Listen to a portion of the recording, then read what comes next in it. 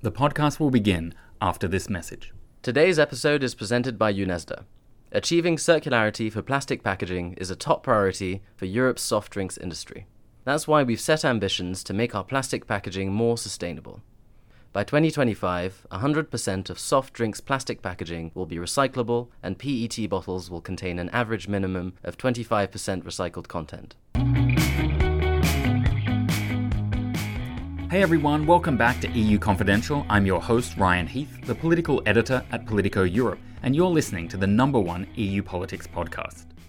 As you listen to this, we're kicking off a week of hell in Brussels. 7 back-to-back summits. I won't even bother listing them, it's going to make me too depressed. But you'll be pleased to know that the 2019 election campaign is starting to get fun. We've got candidates, we've got drama, we've got Macron's youth movement canvassing the bars of Brussels, not only to stir the interest of young people, but we think to recruit a bunch of parliament assistants from other parties as they do it. In this week's episode, we've got Manfred Weber, the favourite for the European People's Party nomination for European Commission President in 2019. Weber tells us about who he is as a person, and we tackle issues from difficult governments in Hungary and Bulgaria to the mess for Weber's Christian Social Union that is this weekend's Bavarian election. I also invited both Manfred Weber and Alexander Stubb to debate in the Politico office, a primary debate for the EPP nomination. Stubb said yes when he was appearing as a guest on last week's EU Confidential episode, but Weber dodges the question on this week's episode. He told me all about the importance of reconnecting with citizens and straight talk from politicians, but he doesn't want to commit to this debate.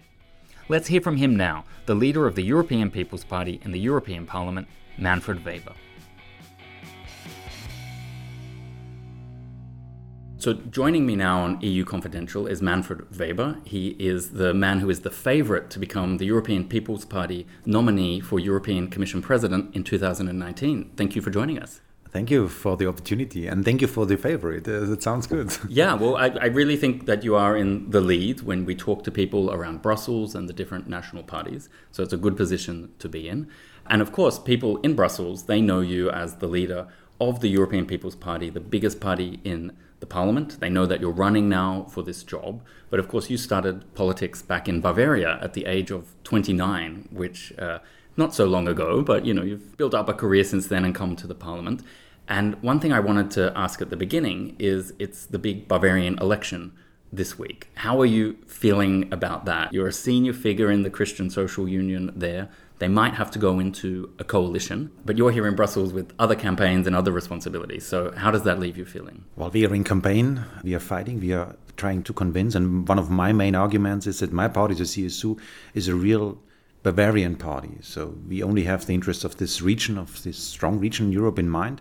And when people want to have in the future really a powerful defender of Bavarian interests in Berlin and also in Brussels, then they have to vote for the CSU. So this unique, status of the CSU can help us in the last days now. But generally speaking, we are in the same situation like all over Europe. My party, the People's Party, is. We are under pressure from the right, extremists and populists. In Germany, it's the AfD. And they are our problem. My main answer is fight against the extremists. Tell people that they are a risk for your life, for your pension, for their economic development. Don't trust the short answers of the populists. It's interesting you raise that because we were looking at the projections for what the different parties will win in the election next year. We have this new section of Politico where we make these seat projections. Yes. Yeah, you're the biggest now, 217. But you might go down to something like 180 seats. Does that worry you that you'll be in a more difficult situation of maybe having to work with the populists or some big new liberal group in order to get things done at the parliament next time round? From a principled point of view, it's clear that we still have to compromise in Europe. Nobody will be strong enough to govern alone. That's absolutely clear. The key question for next year's elections will be, will there be an Italian situation? How strong will be the populists? Some of them are also extremists and nationalists. How strong is their share inside of the European Parliament? And I want to remind everybody in the vote for Jean-Claude Juncker, last time when we had the process to vote for a Commission President, we had only 45 votes more than needed for the qualified majority. And that was another political landscape 4 years ago. We had Martin Schulz, we had Jean-Claude Juncker, Guy Verhofstadt, and myself. We fought for the concept of Spitzenkandidat, and we guaranteed the democratic process behind. But again, with Jean-Claude Juncker, a real great European political figure, only 45 votes more than needed. That means for me that the next European Parliament, in another political landscape, there is a risk that there is a majority against partnership, against readiness to compromise. And that would mean a blocked institution. And finally, that can also block the whole European Union.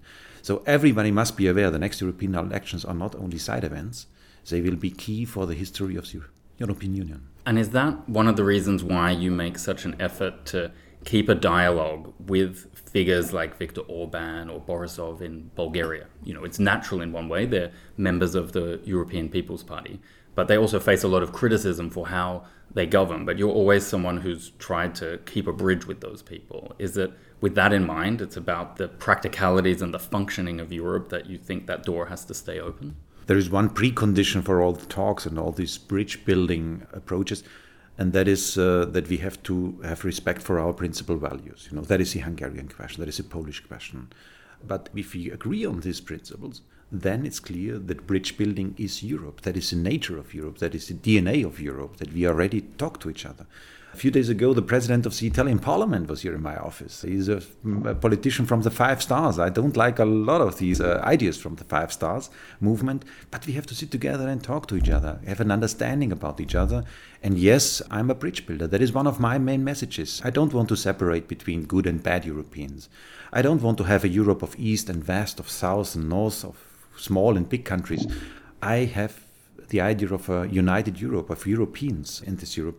And that is what I stand for. That is what I fight for. That's why bridge building is one of my key elements for my campaign. And do you think that you'll be able to keep EPP together? We saw this big divisive vote in the parliament in September, but it seems to me that people probably had their say on Orban there, and they won't vote to try and kick him out of the EPP, but you think you'll be able to manage that and keep it as one team? Well, that depends a lot on Viktor Orban, because the two main concerns when it is about Hungary is the first thing is about the Central European University. I cannot accept that the freedom of science is under pressure in the European Union. And the second thing is the NGO law. So for me, a lively NGO scenery is part of a modern society. And I cannot accept that this is under pressure in Hungary. So there are two very concrete points, despite others, but there are two very concrete points on the table where Hungary must move, where Viktor Orban must go in another direction.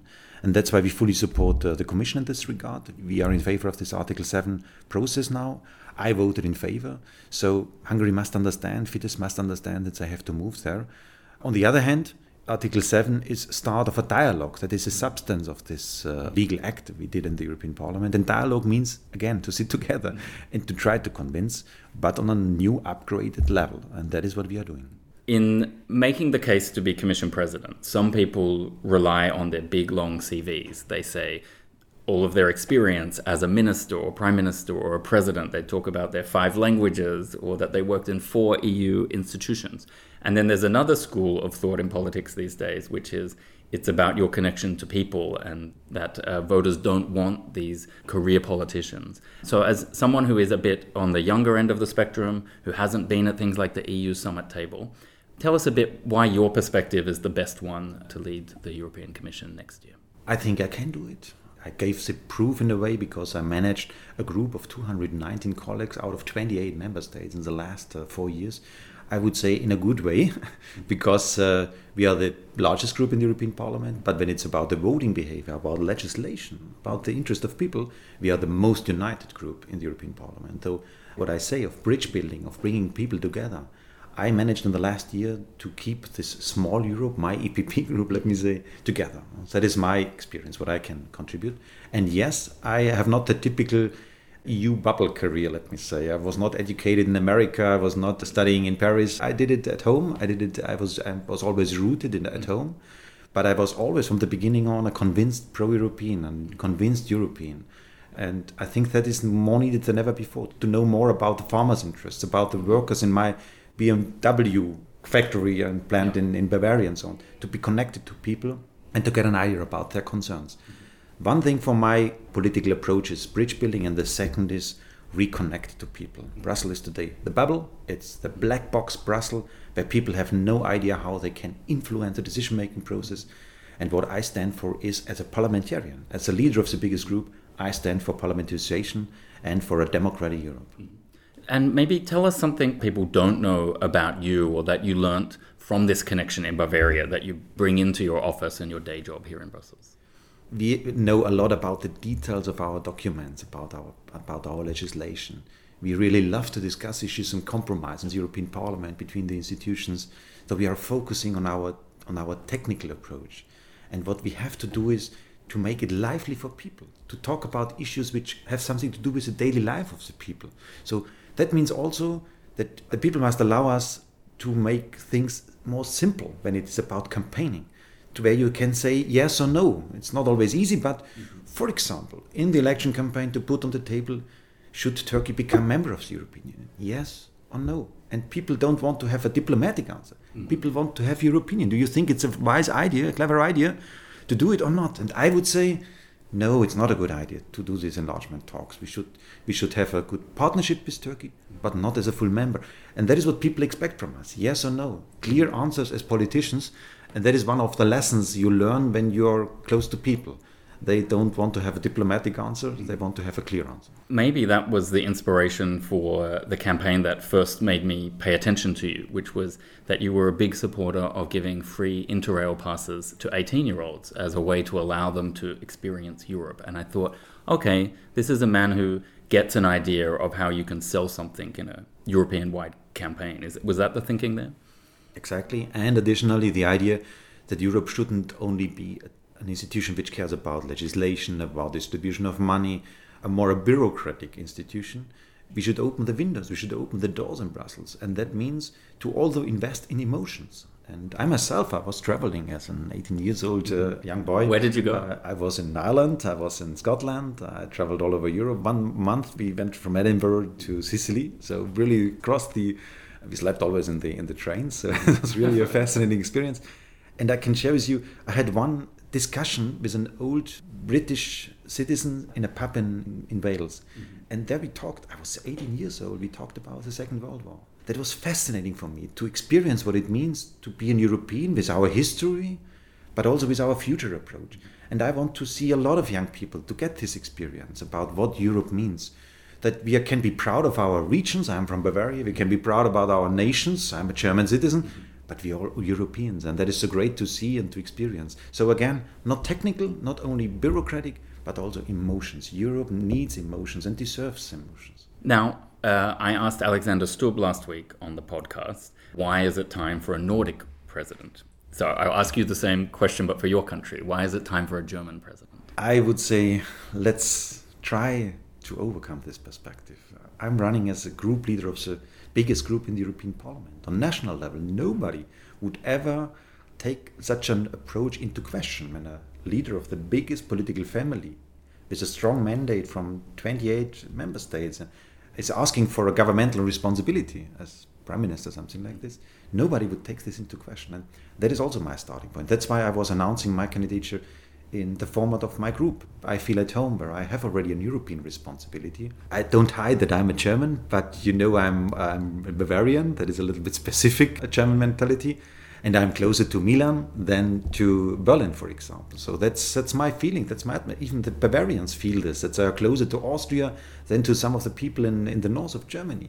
So let's allow us to be Europeans. And I'm an European politician. And in terms of policy, is there any area that you're passionate about that you think the Commission needs to do better in? Like something you would change compared to today if you won the position of president? I feel myself, first of all, in a tradition of the EPP, because the EPP worked over the last decades always on this European idea. We are in a way, the owner of the development together with the socialists and liberals, but we contributed a lot with Helmut Kohl, with others and so on. And that's why I see myself in a tradition. I think that Jean-Claude Juncker did a great job for Europe in the last 4 years. That is, first of all, the starting point. But it's obvious that I'm a new generation. It's obvious that I want to open a new chapter and start a new era for the European development. And that is mainly to reconnect to people. That is the main aspect which we must do. And that is probably more important than to solve migration thing or the Euro crisis. That is normal political business, important one. But the most important thing is to reconnect with people. That's my approach. That is what I stand for. And it is about the way you talk, or you will get out more, like you will do more tours of Europe. Is that the way you would make that happen? Absolutely. To go out, to be present.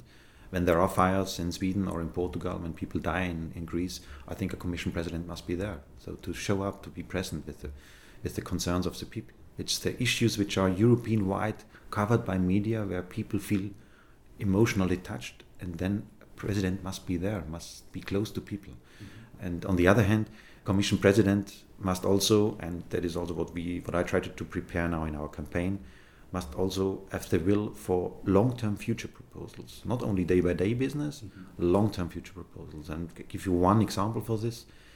We are ahead of a revolution with the digital development. When a truck driver is sitting in his truck and is listening to the radio, and the radio reports, the news are reporting about the self-driving truck. What is the truck driver thinking? And he's obviously thinking, what about me? What is my future? What is my pension? What is happening with me in such a world? And that is only one example. I think everybody will have contact with this revolution ahead of us, this digital revolution. And that's why we have to give a new answer on a new fairness in the European society, so that nobody feel left behind. In the Trump election campaign, the concern of the middle class was a dominating issue in this campaign. And that's why, having this in mind, that this is creating concerns and even fears among our citizens, digitalization and globalization. As EPP, we have to be the party who gives a proper answer. I wouldn't say that I already have all the answers in my mind. I know there is a big challenge ahead, and as a big party, we have to give proper pictures for the future.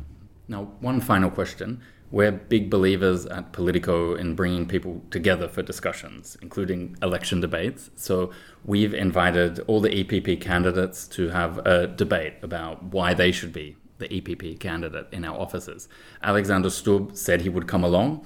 You told me you'll be waiting for nominations to close, but are you willing to join us for a debate at some point in October? Well, I'm looking forward for the debates with my competitors from the other parties. That is what will happen after the nominations, so when the parties have concluded their nomination period. I want to be clear with you. My first idea for the next 4 weeks is not mainly the Brussels bubble, let me say. It's mainly for everyone, not just the Brussels bubble. I know that you are a lively and an open platform, but the delegates, the 750 delegates, have the first say in who will become. And that's why I'm investing a lot in this aspect, to talk with the delegates, to talk with the party structures out in the whole European Union. So we are talking at the moment about an internal process, but I love discussions, and we have to do it when the candidates are present, and then people have a choice about the future of this European Union. We will work on getting those delegates in the room. We won't give up. Great, yeah, absolutely. Manfred Weber, thank you for joining us. Thank you. That was Manfred Weber. If you missed last week's interview with Alexander Stubb, his rival for European Commission President inside the European People's Party, check it out on SoundCloud, Apple, or wherever you found this podcast. Next up, the Brussels Brains Trust, after this message. A message from UNESDA. Achieving circularity for plastic packaging through optimal collection, recycling, and use of recycled content is a top priority for the European soft drinks industry. Our new ambitions contribute to building a circular model for plastic packaging by improving its recyclability, recycled content, collection, and reuse.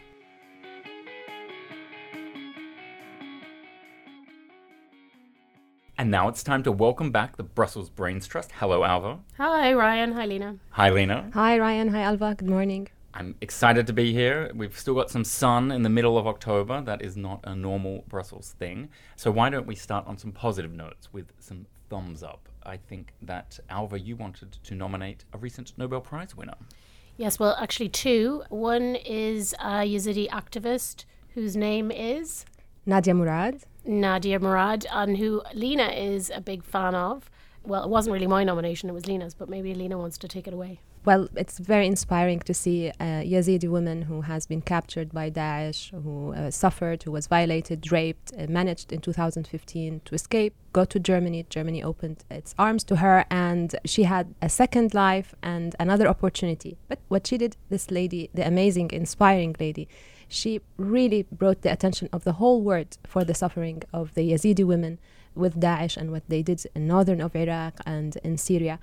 And she didn't stop there. She's still raising funds, trying to prosecute most of the Daesh fighters who have raped her and her sister and another 8,000 Yazidi women. So it was really just to show first, Europe can give another chance to such a humanitarian crisis that took place in Iraq and in Syria. And second, women, really, we need to be she for she in order to really support one another. And of course, her co-winner was Denis Mukwege, who is a gynecologist who has supported tens of thousands of women who have been victims of sexual violence in the Democratic Republic of Congo. Yeah, and I think obviously it's a very appropriate year to honour Nobel Prize winners who are working on sexual violence, because sexual violence in war, it obviously hurts the woman, but it breaks families, it breaks societies, and that was the whole thing about the amount of sexual violence there was in the DRC. It was used as a weapon of war. So yeah, I think it's a really appropriate time to recognise both of these people who did very individual things in individual ways. One, a survivor of sexual violence and an activist, and the other equally an activist, but also, you know, really helped. And they were saying that sometimes he did 10 surgeries a day during the height of the war. So that's, Wow. It's amazing. Okay, well, on a different scale, but much closer to home, we also saw activists at the European Parliament this week launch their Me Too EP blog, basically cataloguing the sorts of stories that we were collecting around about a year ago now here at Politico, but putting them together in a catalogue in a way we weren't able to, because we weren't able to verify quite a lot of the claims. But it's basically self-organizing at the Parliament to say there's a culture of silence here about these issues. It cannot be right that no one has ever made a successful official complaint on harassment in a building that has thousands of people working in it. Have you had any reactions to that development? I thought it was a really good initiative. Let's see what comes out of it, though, because it's early days, obviously. But things like this can take on a life of their own. And I think we've talked about this so many times on the podcast. We had people, when we used to do the Dear Politicos, saying what had happened to them. Then we also covered the recent voluntary sexual harassment code. And I think that's kind of a response to the fact that the European Parliament hasn't done very much about it. You know, they have this committee that deals with the complaints, but, you know, let's see where it goes. I believe it's a great progress. It's a little step. They need a lot of support. Trust and confidence, it comes by time. We cannot encourage quickly the women not to be afraid, not to risk their jobs and their livelihoods by just coming out and filing a complaint. So it's going to take a bit of time, and we really need to support them. It's timely as well because we have elections next year. I think it's heads up for the voters to really think when you're voting, is this future MEP going to really have a say? Is he going to change the status quo? And thumbs up, that brings us to the Politico Elections Hub that was launched yesterday. I would like to nominate you it. Have, Lena. I really would like to give triple thumbs up for that, given that I come from this industry, and it's really, really great. I congratulate you, Ryan, and Politico team for that. It's simple, it's easy to use. It's something that explains the maze, the complicity of the European elections, and you just brought it to us in such beautiful, interactive, not boring, colorful. I can go on, but I will keep bringing you my feedback as we go on. Maybe I should tell people where to find it, because I do feel a little bit proud of this. It's the project I've been working on since I stopped the Brussels Playbook earlier in the year. But you wouldn't know where to find it yet because we just did it as a soft launch on Tuesday. But if you go to politico.eu, at the top of the page, there is a little button for the 2019 European elections, or you can go direct to the URL, politico.eu/2019-European-elections. I know that's a bit complicated, but to give you a bit of a taste of what's in it, you can go through and see the election by the numbers. You can build coalitions about who would be needed to form a majority in the parliament based on current opinion polling. You can take quizzes to see which MEP matches your own belief system. You will be able to read a daily blog with updates on anything election related that I'm writing.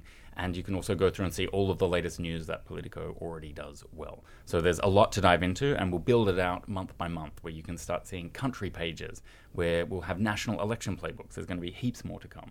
But I want to make sure people see this as a truly European event, and that it's a year-long process, not just something to think about the week before.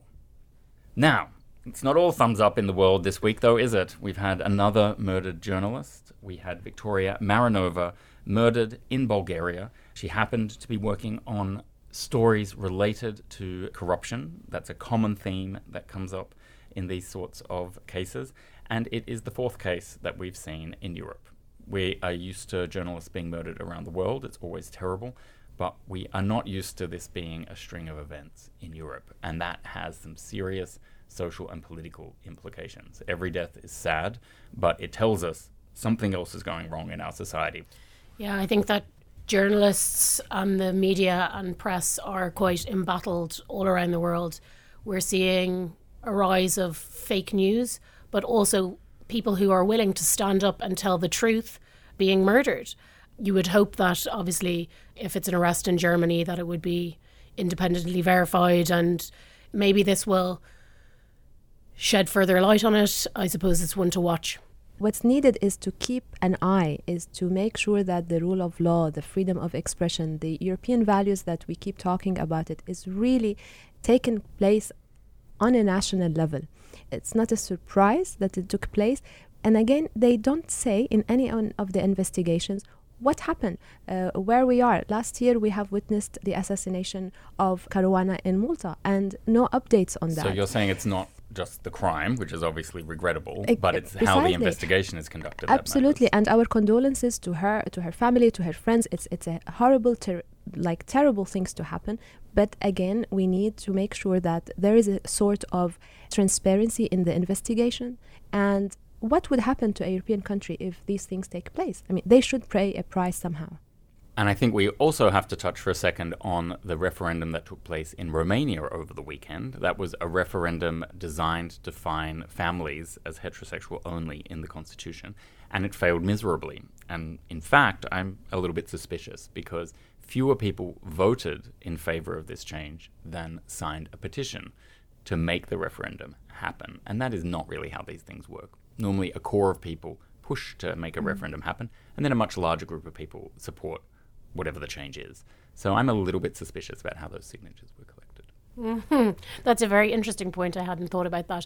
But I don't think necessarily we should see this as a statement of progress in Romania, because a lot of people are saying that it was actually kind of a boycott of the government rather than that they feel like families should be rainbow families, or we should acknowledge rainbow families. So that's just one thing to say. But I think it's going to be very interesting how this all plays out, because the Romanian presidency is coming up and we might not see the same government. We know that there's been quite a lot of protesting out on the street due to corruption. So yeah, let's see what happens. And so it's the Romanian EU presidency where they'll be running all of the council meetings and summits. As of January. Yeah.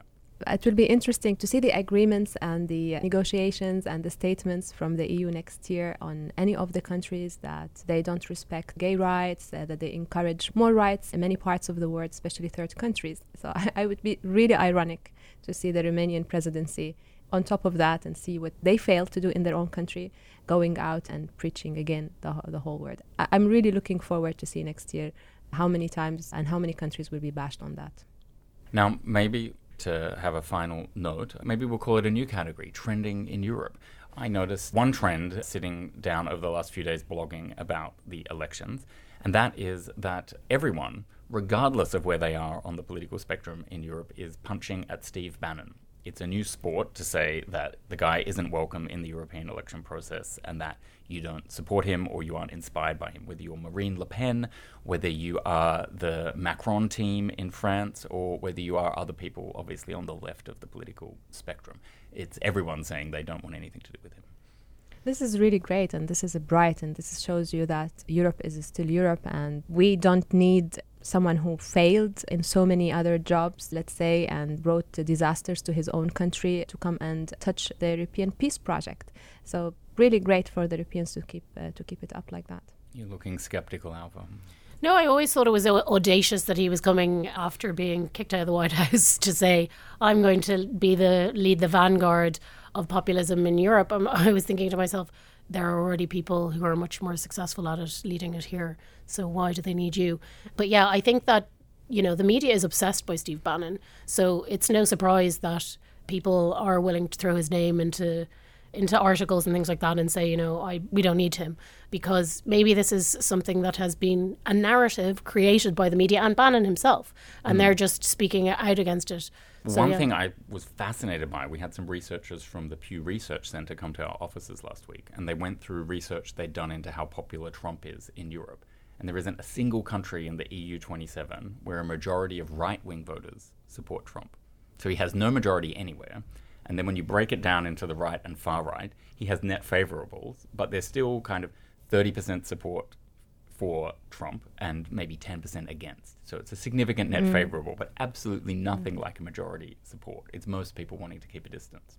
So I think maybe there's even some hard data there where people are saying, we don't want to be anywhere near Bannon because even our own voters don't like it. Yeah, I think that there is an Americanness still to the Trump and Steve Bannon brand of, alt-right populism that perhaps is not fashionable here. I think that people like Salvini are smarter than Trump. He really plays to much smarter policy initiatives even. The same with Le Pen. Maybe Farage is a bit closer. He kind of a little bit of a one-trick pony. They interacted more. That's why he's closer, I think. Yeah. Well, the only country that does have a majority support for Trump amongst the right wing is the UK. Oh. Shock. I'm shocked by that. No, there we go. Shock is a good note to end on. We love to be shocked here at EU Confidential. Thank you so much for joining us. We are a growing community. There is more than 5,000 of you that have specifically signed up to get EU Confidential by the newsletter. There's another 1,000 of you on SoundCloud. We're growing all the time, and we're really grateful that you come back to listen every week. If you haven't joined, go to politico.eu/registration to do that, and leave us a review online. That'll help more people see what we're doing and grow the community even further. And of course, podcasting is a team effort, so I have to thank Andrew Gray and Anya Bunker for everything they do to make EU Confidential possible.